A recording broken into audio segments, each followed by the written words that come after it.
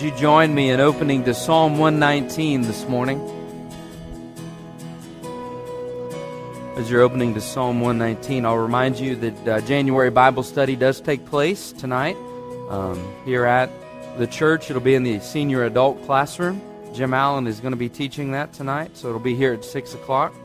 Small groups are all going to get started. Home groups are going to get started early in February, right after the Super Bowl party. Last week, as we began the series, The Path Principle, we looked at the fact that there are two forces at work in our life that offer two very different paths that arrive at two very different destinations. One of those paths is the path that God has for us in His Son Jesus, one of a fulfilling, satisfied life through a personal faith relationship with His Son Jesus. And the other one is offered to us by the enemy. Satan, the devil, the world that is under his system right now, and even our own flesh play a role in that. And Jesus warned Peter, and we looked at that last week, that Jesus warned Peter that there was this battle raging in his life over the path that he would be on. And Jesus reminded him that he had a plan for Peter's life, but so did the enemy. We realized last week that it was not just Peter that had both forces were desiring to work in his life, but we also have two different distinct forces that are working for two very different reasons. God is always to bring us to a relationship with Him, to restore us, to save us, to bless us, that we may be a blessing, and the enemy, his only purpose is to steal, kill, and destroy.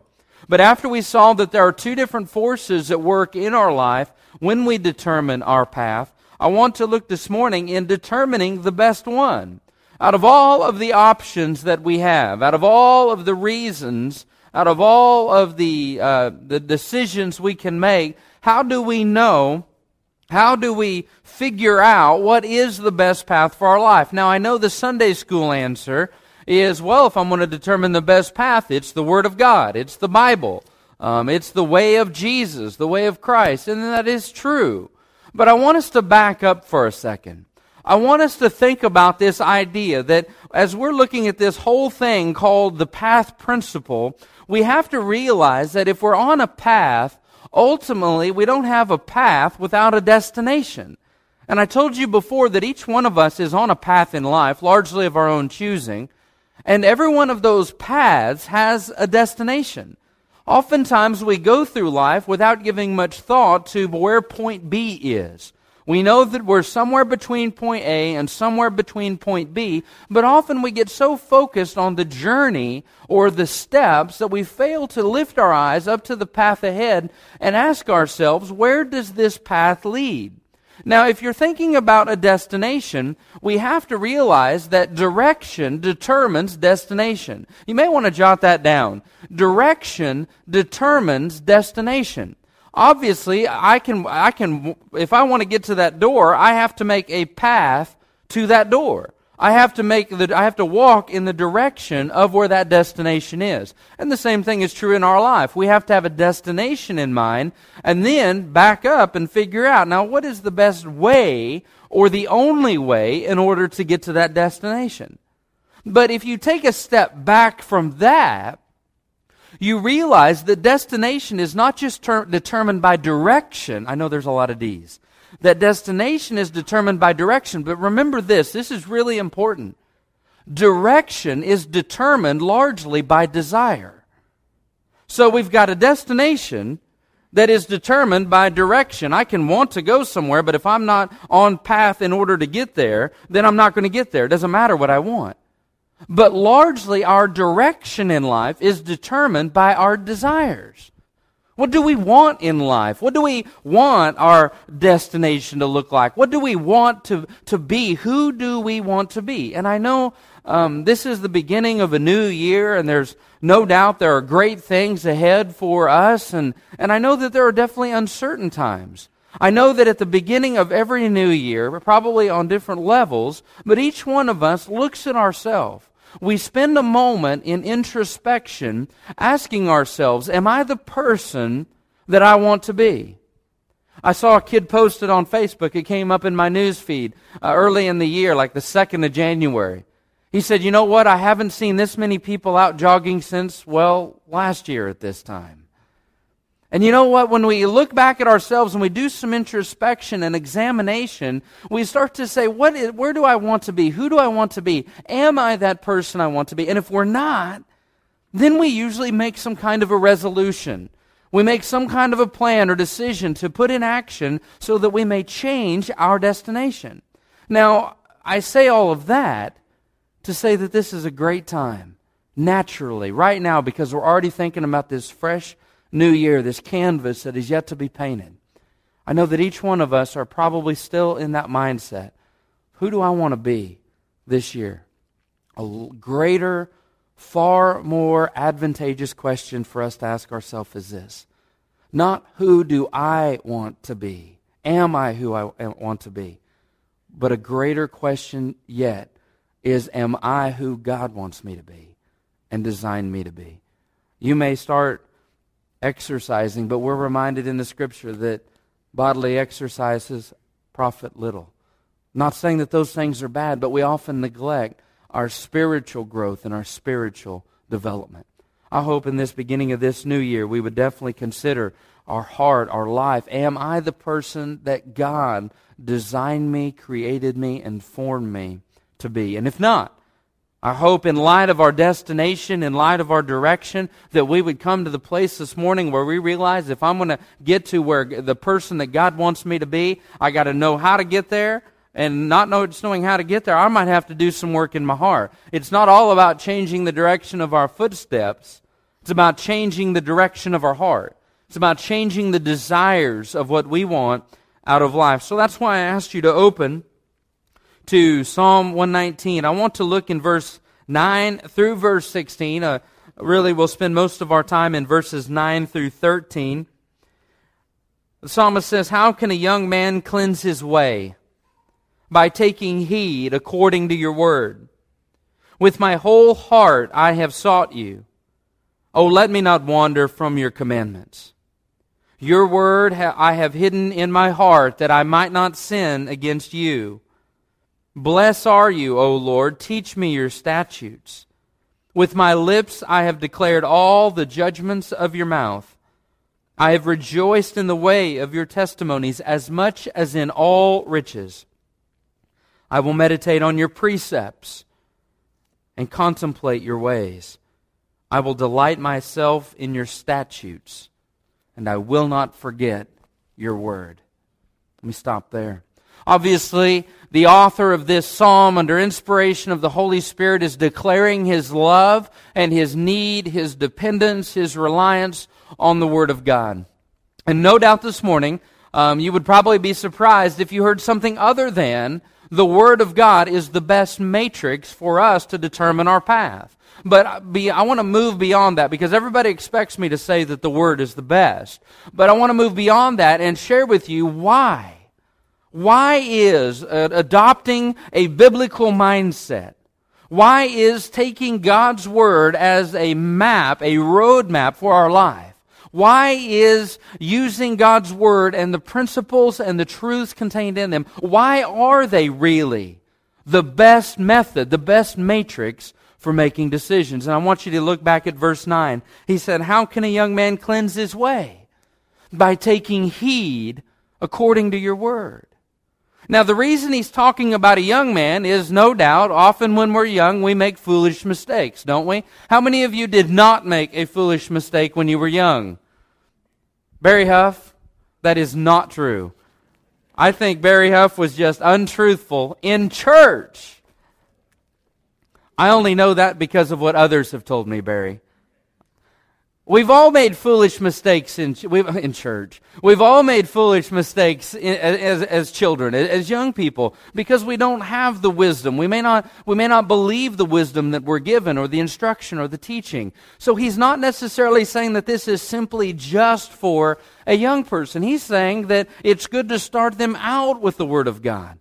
Because as a young person that's going out and making decisions and starting to experiment with freedoms, newfound freedoms, he's saying the best way to do that is using the Word of God as a guide, as your navigation tool.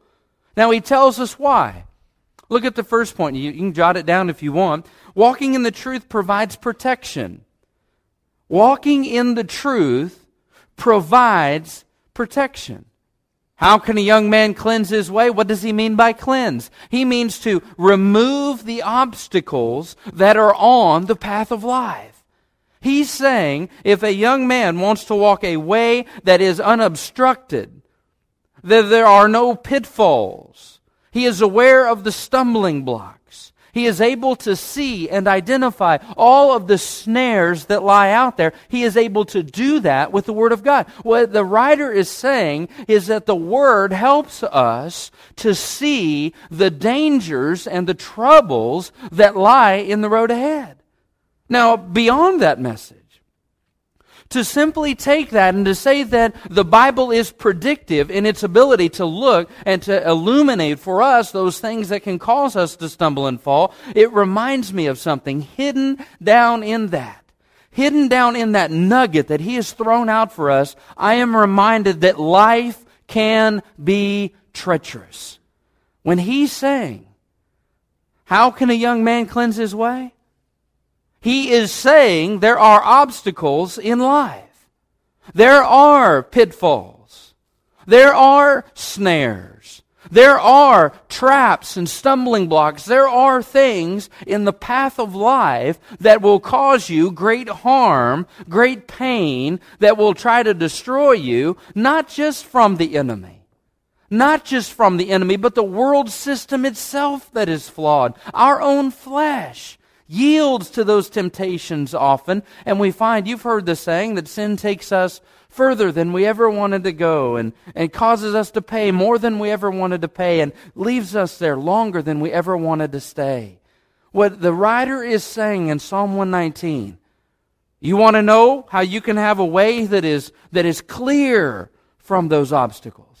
How you can make and navigate your way step by step, decision by decision, making progress down the path of life. He's saying the best way to make sure that your footing is solid, to make sure that you are not yielding to those things that tear down and destroy, to make sure that you are not being wrapped up by sin and addiction, all of those things. The best thing is to use the Word of God, to adopt a biblical mindset. You know the great thing about the Bible? I don't just believe it is true, I believe it is truth. Truth with a capital T. God who is true, who cannot lie, communicated to us through His Word by inspiration of the Holy Spirit, moving men of God to pen the words that He would have them to say out of His love for us, so that we would not be down here as blind men groping for the wall, that we would not be down here caught in all of the schemes and the tactics of the enemy, but so that we could look at life through these biblical lenses that God has provided for us in the pages of His Word, and to take these steps and to look down the road and say, you know what? That's wrong. That's sin. Or to look and say, that's dangerous.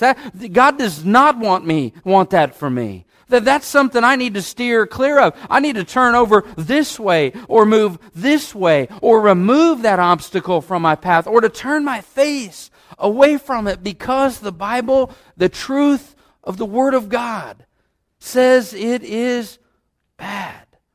Often we perish, not because we don't have a word, not because we don't have the truth, but because we don't use it. We have our copies of the Bible. Praise God, we live in a country where the Bible is plentiful.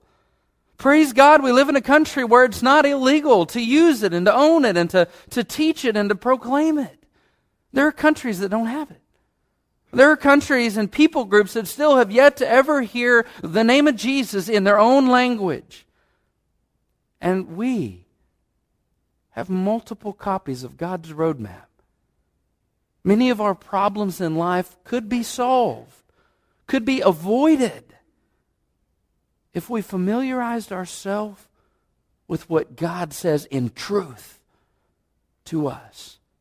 rather than giving no thought, no concern to the teachings of God's Word, the truth, the direction. Walking blindly ahead and falling and tripping and stumbling and harming ourselves physically or spiritually or relationally, and then finding ourselves wounded on the road and the path of life and wondering, how in the world did this happen? Life is treacherous. There are many snares and traps put there by the enemy and the world system itself. Our flesh is prone to yield to those temptations by nature. But when we apply the principles of the truth of the Word of God, we're able to look down that path and say, I need to avoid that. Because the Bible is predictive and is revealing in its ability to show us and to shoot through all of the lies of the enemy and show us, based off of the principles, what is good and what is right for us. Notice the second thing. In verse 10, with my whole heart I have sought you. Think about that for one moment, those words. With my whole heart I have sought you. With my whole heart I've sought you. Oh, let me not wander from your commandments. You see, I told you that destination is largely predicated on our direction, and our direction is largely a result of our desires. So I'm going to go, by and large, the direction that I want to go, and in turn I'm going to reach the destination that direction gives me. So it's essential for us to back up from the direction, to look at the destination and look at the direction, and then examine our heart. And notice what the psalmist said. I'm not just using the Word as a guide. I'm not just trusting in this biblical truth, these biblical lenses in which I view life. I'm not just using them to look ahead, but I am also setting my heart in such a way that I want to seek after God. Notice, he's not just seeking after to go to God, he is seeking to go with God. And there's a difference there, because oftentimes in our life as believers, we know that we are to seek God, to go to Him. And then once we get saved, we kind of let off the gas a little bit. Nowhere in this psalm do we find where he is letting off the gas. He is truly pushing forward, not just to know, to go to God, but to go with Him. I wrote down in my notes, and this is really important for me to remember, as it is every one of us. Satan has nothing to offer that satisfies our soul. Satan has nothing to offer that can satisfy our soul. All he can offer, the only alternative he has, is to appeal to our fleshy, carnal nature. He has nothing, no goods to offer us that truly satisfy our soul. So what does he try to do? Knowing that his only alternative is to appeal to our flesh. He tries to, knowing that our destination is largely dependent on our direction, which is largely dependent on our desires. If he can change our heart, if he can grab a hold of our desires, what does he have? He has control of our direction and control of our destination. That's why King David's son Solomon said these words, "Guard your heart with all diligence, for out of it," he said, "flow all of the issues of life." In our Christian walk, those of you that have trusted Christ, the greatest danger for you and I is that we will lose heart. That we will begin to desire and run after and pursue those things that will never, ever satisfy, thus forfeiting the direction that we're supposed to be on, and thus forfeiting the ultimate destination that we want in life. And it all came back to the moment that my heart desired something other than God. Desired something other than His Word. Desired something other than His will. Satan has nothing to offer you. Psalm 27:7, he says that the satisfied soul loathes the honeycomb, but to a hungry soul every bitter thing is made sweet.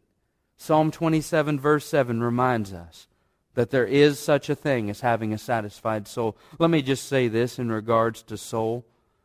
C.S. Lewis, the great thinker, the great Christian thinker and writer, said this: "We are not a body that has a soul." He said, "We are a soul that has a body." In our life, what does my soul desire? You see, folks, here's the real danger. When you live and make your determining factors in life based off of pleasure, ambition, worldly satisfaction, or profit, some of those things, when you make your decisions based off of those things, the danger is not, we want to say from the pulpit that that you won't get those things. But the truth is, the real danger is not that you will get those things, but that the real danger is that you will probably get them. And you'll find that they will never, ever satisfy. Jesus warned us, what will a man give in exchange for his own soul? Those words have been used since the penning for the purpose of reminding us that we will never be able to satisfy our soul on things down below. Satisfaction truly comes from our soul's right relationship with God and living according to His principles with His world view. The danger is not if you choose ambition and pleasure, things of this world, to try to make your decisions in life. Danger is not that you won't get them. The danger is that you will get them. And with them comes great trouble, heartache, and a lack of fulfillment in life. Notice verse 11 with me. After he says, "With my whole heart I've sought you, let me not wander from your commandments." Don't you like that word, wander? Going without a purpose, not knowing where you're going. Verse 11, "Your word I have hidden in my heart, that I might not sin against you." The word walking in truth does not just provide protection along the path. The second thing was that walking in truth provides direction for life. But notice the third thing. Walking in the truth strengthens our relationship with God. It's not just about making right decision. It's not just about a lack of tears and sorrow and sadness and despair and heartache and guilt. It's not just about removing those things. I know that when I live with a biblical worldview and walk according to the teachings and the principles of God's Word, it is also improving, strengthening my relationship with the God who created me and called me. I know that the more familiar I am with this is not just going to help my tomorrow, it is going to play an effective role in my today. I know that it is going to help make that relationship with Christ more intimate. Your word I have hidden in my heart. How did he do that? He familiarized himself with it. He memorized it. He knew what it said, so that when he was out there, he didn't need to reach in his pocket and pull out the Gideon scroll. He knew what God said because it was in his heart. Why did he do that?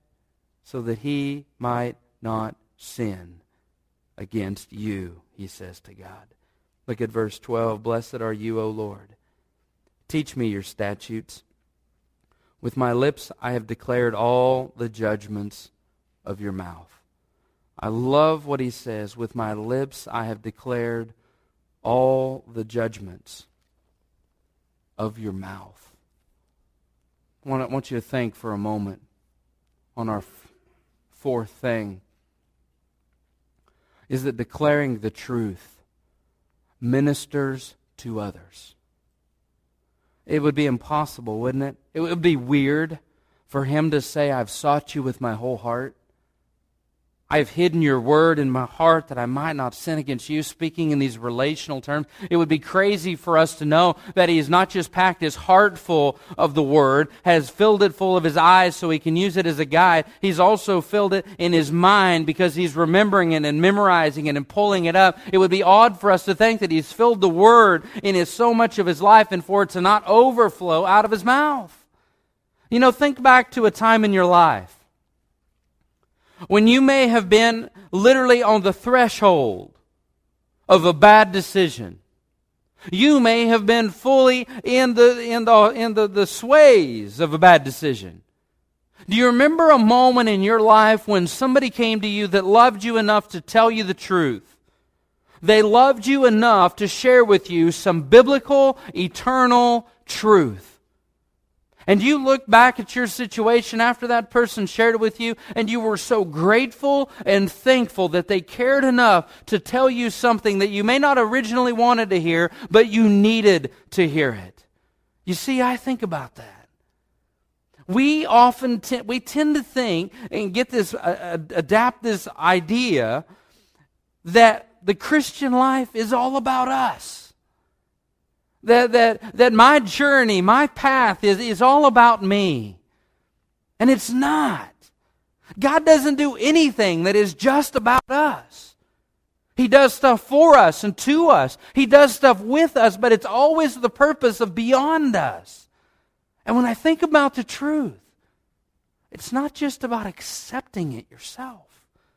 It's not just about adopting it as a guide and as your moral fiber. It's not just about holding on to it to restore, to strengthen your relationship with God. It's about having it so that you can share it with someone else. It seems. Sometimes I begin to think that there is a drought of people who live by the truth.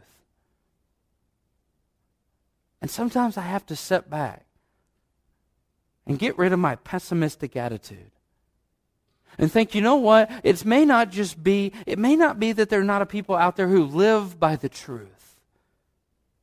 Maybe the drought is people speaking the truth. Maybe we know it. We know what's right and wrong, and maybe we even practice it in our life, and we hope that people will look at our life and make a decision based off of my decisions. But you know what? The reality is the Scriptures tell us in the New Testament that faith comes by hearing, and hearing by the Word of God. We fall back on that I want them to look at my life and see Christ in me.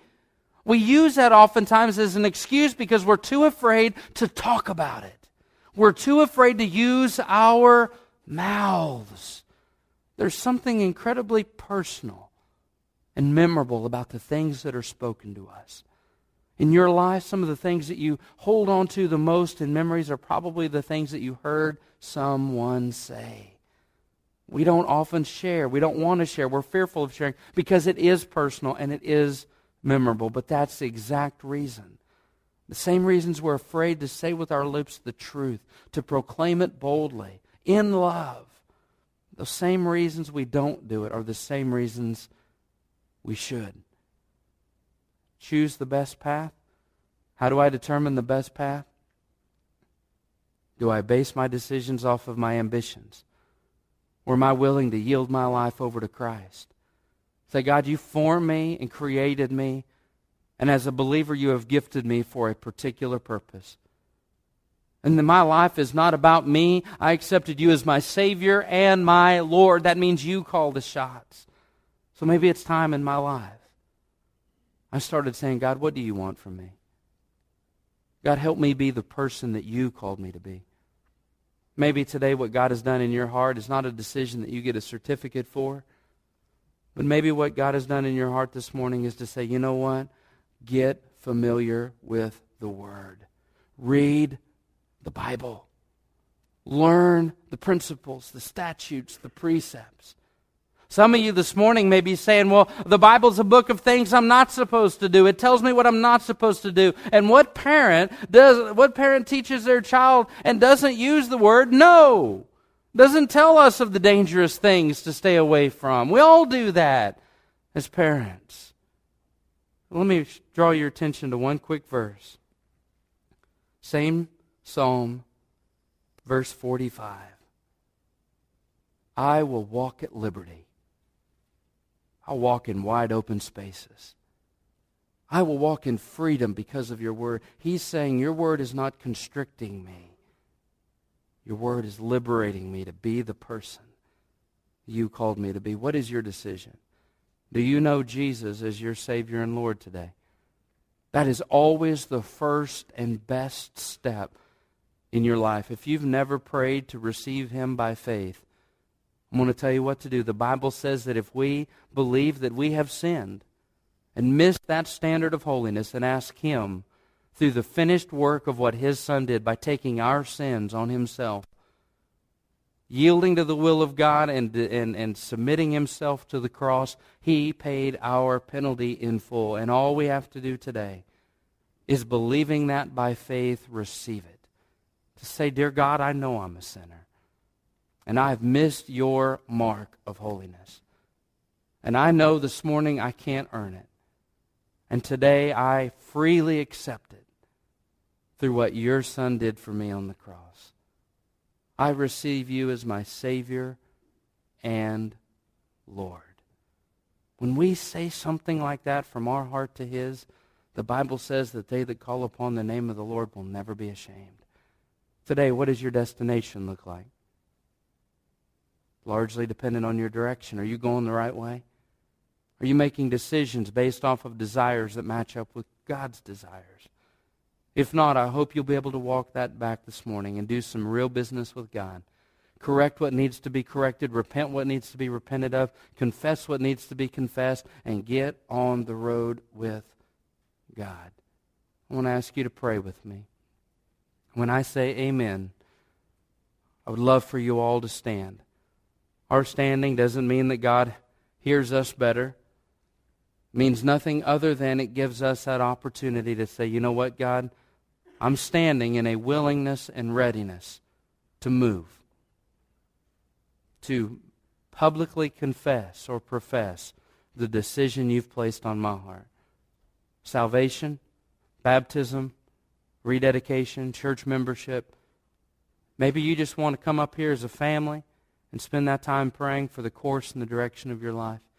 Whatever that is, this is the opportunity to do that. Father in heaven, I thank you so much that you have given us your word. And it does not fail. It is never outdated. It always applies. Its principles are true and unchanging. Truth conforms us. Philosophy conforms to us. And I pray this morning we are changed by your truth. Those activities of sin in our life, Lord, that we may be held hostage by, I pray today that we would see that that is only going to lead down a dangerous path. It is only going to hurt us. It is only going to hinder us. It may affect our name, our life. Whatever it is, Father, I pray today we would say, God, in my heart, I need a change. I need you to help me overcome this.